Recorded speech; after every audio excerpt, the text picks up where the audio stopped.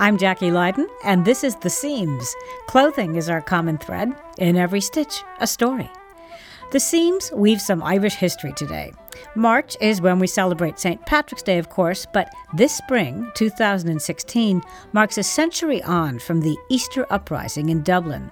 The tragic, bloody events of those days led to the creation of the modern Irish state, and there's going to be lots of celebrating on both sides of the Atlantic. Irish style has come a long way too, and we thought we'd lead off our Who I Am and What I Wear conversation with Anne Anderson, who happens to be Ireland's first ever female ambassador to Washington. Last year we celebrated 90 years of Irish diplomatic relations with the United States. So 90 years passed before a woman ambassador arrived here. How did you get dressed for coming over? Did you even think about, I have a sartorial significance, I have to carry the flag, and how did you want to look? Of course, I think when you're an ambassador, it's always on your mind how best you can represent your country, and you want to do it in every way you possibly can. And of course, promoting Irish fashion and Irish design is part of that. So yes, I guess it's my duty as ambassador, but much more than that, it's my pleasure also. There is wonderful Irish design, Irish fashion. So I did think about how I could use the opportunities here to promote that. And for example, when I had the pleasure of presenting my credentials to President Obama, of course, I thought about what I would wear that would mark the occasion, and I wore a dress by an Irish designer and a green dress, and that gave me great pleasure to walk into the Oval Office doing my bid for Irish design. And who was the fortunate designer? Aidan Bodkin, one of my favourite Irish designers. Do you think about a personal style, or just think about how you like to put things together? I guess I do have some sense of a personal style. I like clothes that are fairly simple, uncluttered, unfussy, and I particularly like colour. I know black clothes can be extremely elegant, but I rarely wear black. Colour gives me a lift. I find it very joyful. I find it changes my day. So you will normally find me wearing quite colourful clothes. Now, I just want to say for everyone listening that you are wearing a stunning, beautiful green sheath today with a sort of asymmetrical neck and little cap sleeves. It's very slimming, very beautiful. You look stunning. Is this an Irish designer? Yes, actually by the same designer that I mentioned, Aidan Bodkin. Especially for the month of March, I love to wear green. It's sort of expected by the Irish American community, but more widely. People enjoy seeing the Irish ambassador wearing green during this special month. So I don't wear it every day, all the time, but there's a big swathe of my wardrobe that is green, and it gets a lot of use at this time of the year. Thanks, Ambassador Anderson. We'll come back and finish our conversation in just a bit. But first, let's take a drive along the coastal road called the Wild Atlantic Way, all the way up to County Donegal. Donegal has breathtaking beauty. It's in the northwest of Ireland, shadowed by the Slieve League Mountains and bordering the grey-blue Atlantic.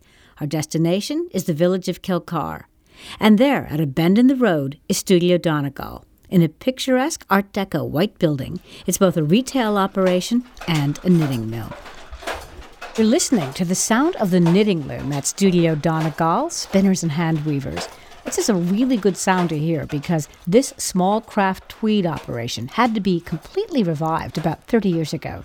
You could think of it kind of like a craft microbrewery. I want you to meet one of the founders, Tristan Donaghy. He's a tweed throwback and he's a hand weaver. And anybody else who wants to call their tweed hand woven, fair enough if it is, but if it isn't, remember that there's me out there who is hand woven, and the truth will out one day on you. So, if you're going to make hand woven tweed, you've got to be, if I say, it's a bit cheeky of me, but you've got to be as good as me. Tweed, of course, is a colour-flecked or tightly patterned woven wool, an Irish tradition.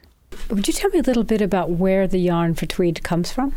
Well, the yarn for tweed is a woolen yarn where the fibre in the yarn is random in direction, but to really make a tweed yarn you should really have nice little neps or spots of colour in it, which are again added in to the blend either at the beginning of the blend, or maybe depending on the type of feed you have on the card, you may be able to add them in later, which is something down the line we hope to be able to do.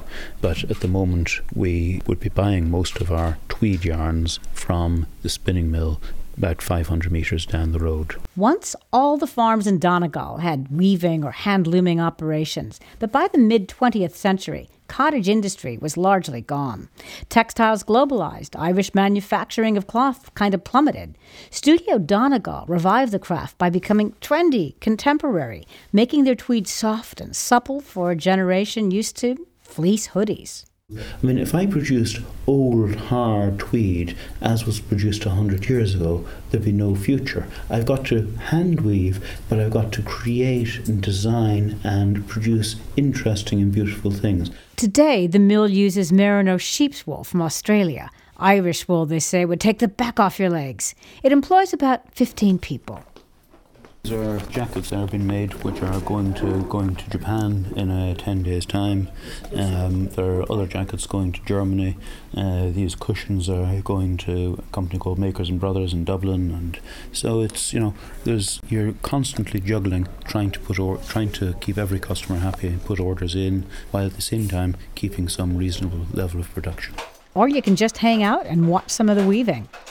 Wooden looms for hand weavers don't look a lot different today than they did hundreds of years ago. Big, boxy things. Brilliantly coloured yarns are being threaded through them. Motors power the looms, of course, but here the patterns are woven and guided by hand. John Hina, a Donegal man in his 50s, is just finishing for the day. So you're hand looming everything here?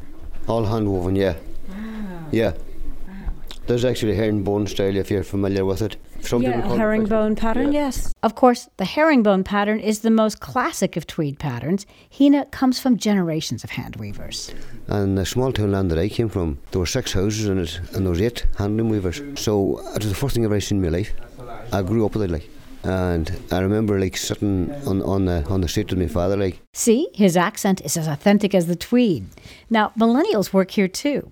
At the next loom over, there's 24-year-old Kevin McGillicuddy. His uncle and grandfather were hand loomers. He's weaving a brilliant red diamond spiraling down a grey background. It's called American Twirl. There's a combination of different designs in this. You have one design out here, and then you have another design in here, and in the centre here you have your main diamond. You can see it better down here, and when I'm making this, I count as I go along, and I change on 24 on the middle and a reverse, and that's how I create the diamond. It'll take him about 5 days to make 90 metres of cloth. That's enough for maybe 5 jackets. Studio Donegal makes about 10,000 metres a year, but, says Tristan Donaghy, he and his father Kevin Donaghy want these machines to work for them. They don't want to work for the machines, like at an industrial operation. So their livelihood depends on visitors or online customers, like you. Do you fancy a beautiful scarf or a waistcoat? And as I keep saying to young people who come in, this isn't a jacket, for an office dandy with a flower in his lapel.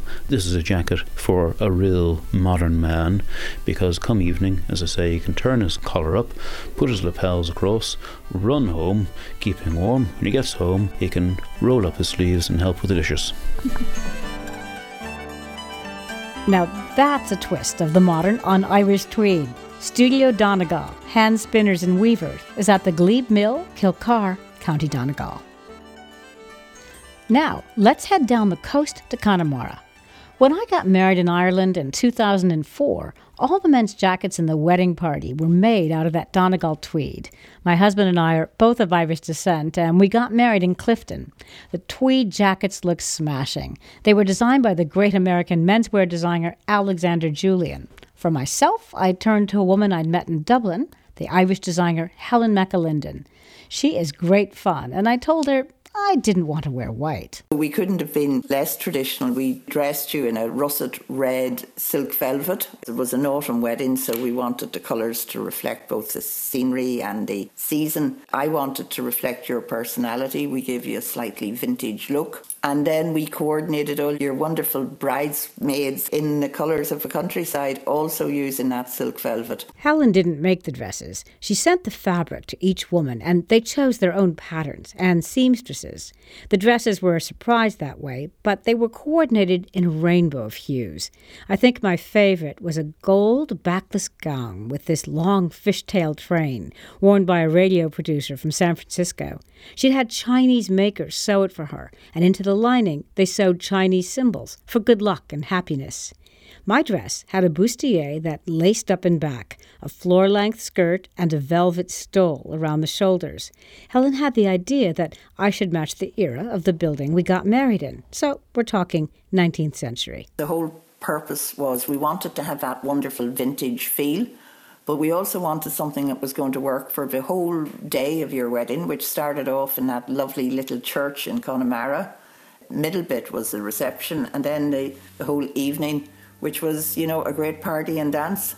All night long, the velvet and the tweed swirled around the dance floor of our historic hotel, which stood on a windswept peninsula that jutted out into the Atlantic. The idea in Ireland is that you dance all night until dawn. The guys looked great. They wore a wonderful, rich, multicoloured tweed jacket. And unusually, they wore denim jeans. A great American Alexander Julian type combination. It was a great wedding, Jackie. Indeed it was, starting with choosing the right guy. My husband's a photojournalist, so were many of the guests. So if you want to see pictures from this wedding, please join the Seams.org and the party. The very last people to depart were the musicians, who fell asleep at 6 a.m. over their unfinished pints of Guinness. And the dress? I still have it. I'm just waiting to be asked to a state dinner or a country ball in order to wear it. We have to talk now about the Irish coming to America, because so many Irish people have crossed the Atlantic. Margaret O'Leary is one of them. We met up with her in her latest boutique in Lower Manhattan. You look cute. And there's pockets in that. Which is the best part. And she pointed to a picture on the wall. I'm one of 12 kids, and that photo is showing 3 of us. And I'm one of them. You'll notice we're all wearing the same kind of Aran sweater. Aran jumper, if you will, was the name we called it back in Ireland. And my mother knit for every single one of us. Margaret O'Leary hails from a hardscrabble farm in County Kerry. As a kid, they didn't have a lot of store-bought anything, but her mother taught her how to knit. I mean, I could go back to the day that I was actually born, and my mother had the knitting needles actually in her hands. Because that's what you do. You go to the hospital, you give birth, but while you're waiting around, you're knitting. I'm not saying I saw her knitting, but I swear I saw her knitting, kind of. I assume it was she who taught Yes. you to knit? How old were you? I just saw her doing it all the time, so I tried to copy her. And she would give me the easy things to start with. You always start with a scarf, right? She never thought she was the best knitter in the family. But I had a desire for fashion, so I'd want to wear something beautiful, so you'd have to make it. Why did you have to make it? Because back in those days in Ireland, there were no sweaters available like today. Everybody made their own. And then you pass them down. All the kids will pass them down to each other. And that's where, you see patches in the sleeves. That were all done because of poverty and necessity, actual wearing out of a sweater. On the other hand, Ireland has such a tradition with raising sheep and making wool and making yarns and knitting itself. Did you feel you were part of a tradition? Oh, I think I took it for granted that tradition was there while I was growing up, and it wasn't until I immigrated to the United States that I thought, oh, not everybody can knit. Eventually, in the 1980s, after graduating from college, she left Ireland. She thought she could get a job in Silicon Valley, and she did. She actually had a job with stock options, but she was miserable, feeling underpaid and frustrated, so she quit. But she did need to work. Hunger is a great sauce, so I needed something to do, and actually somebody said, do you know anything about sweaters, Margaret? I said, sure, I can help you. And he said, I'd love to import sweaters from Ireland. And I thought, oh, I can do this. I can make them here. So I bought myself the simple knitting machine and made very simple styles in my bedroom in San Francisco.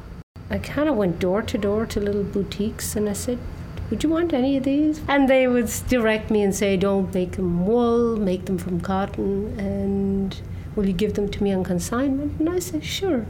And one store led to another store, led to a sales rep, led to me hiring more people. So I had a lot of the Irish community helping me out. And then the Barney's order came in. The Barney's order, that Barney's on 5th Avenue in New York. Barney's was a game changer. She got an order for 400 sweaters and she called on friends and family from all over to come and help her make them. I had a Chinese landlord that took mercy on me. I think he felt sorry for me that I was working so hard, so he gave me his basement for free. So I was down in this basement with all these looms going swish, swish, swish, swish, and I just kept making sweaters, and the orders got bigger and more people bought, and I was like, this is great. Thank God for America. She wasn't the first Irish immigrant to feel that way. She and her friends kept at those machines. She opened a store with a few sweaters, hoping people would buy them, and they did. And she reinvested her money in her business, opening more stores. Never gamble more than you can afford to lose. So I'd made a little money in turning around, more sweaters, more yarn. It wasn't like I was borrowing from the bank to open a store. Do those sweaters have any relationship to the gorgeous things we're seeing in this shop now where you've got all these? Look at this, just behind you is the rack of the most beautiful cashmere scarves and all kinds of pastels from peach to a deep mauve to a mint green. In those days, was it simpler? Was it gray, white, and brown, black, white, and gray, or? That's a great question because in the 80s, do you remember everything was kind of big and boxy? So was I alive then, Margaret? Yes. No, you weren't. But let me take you back. No, you weren't. They were boxy sweaters, so they were really essentially a square. The front is a square, the back is a square, the sleeve is almost a straight line. Now we have a lot of detail and fashioning and rib, and you need real technical equipment. I did very simple sweaters because I was restrained by my simple hand loom. I was lucky. Simplicity was in vogue. Lucky me. Today, I couldn't do it. In recent years, it's gotten too expensive to manufacture anymore in San Francisco. She moved her manufacturing to China and Vietnam. She's up to 14 stores now, from Mill Valley to Boston. But in every collection, there's always a garment which keeps a part of Ireland in front of her customers. There will always be a heritage sweater, if you will. You'll always see the Aran stitch appearing somewhere. So for fall, I'm doing the tweeder sweater. And it's kind of a cotton sweater, but it has zips that open along the sides to give it, fashion forward newness, if you will. So it'll always be a twist on something from the past. Something named for the places of home. Connemara bomber jacket, the Galway pullover. A trolley turtleneck, get the Aran Islands cardigan. You get the idea. As they say, you can take the girl out of Ireland, but when you look at these beautiful sweaters, you'd have to agree, you can't take the Ireland out of the girl.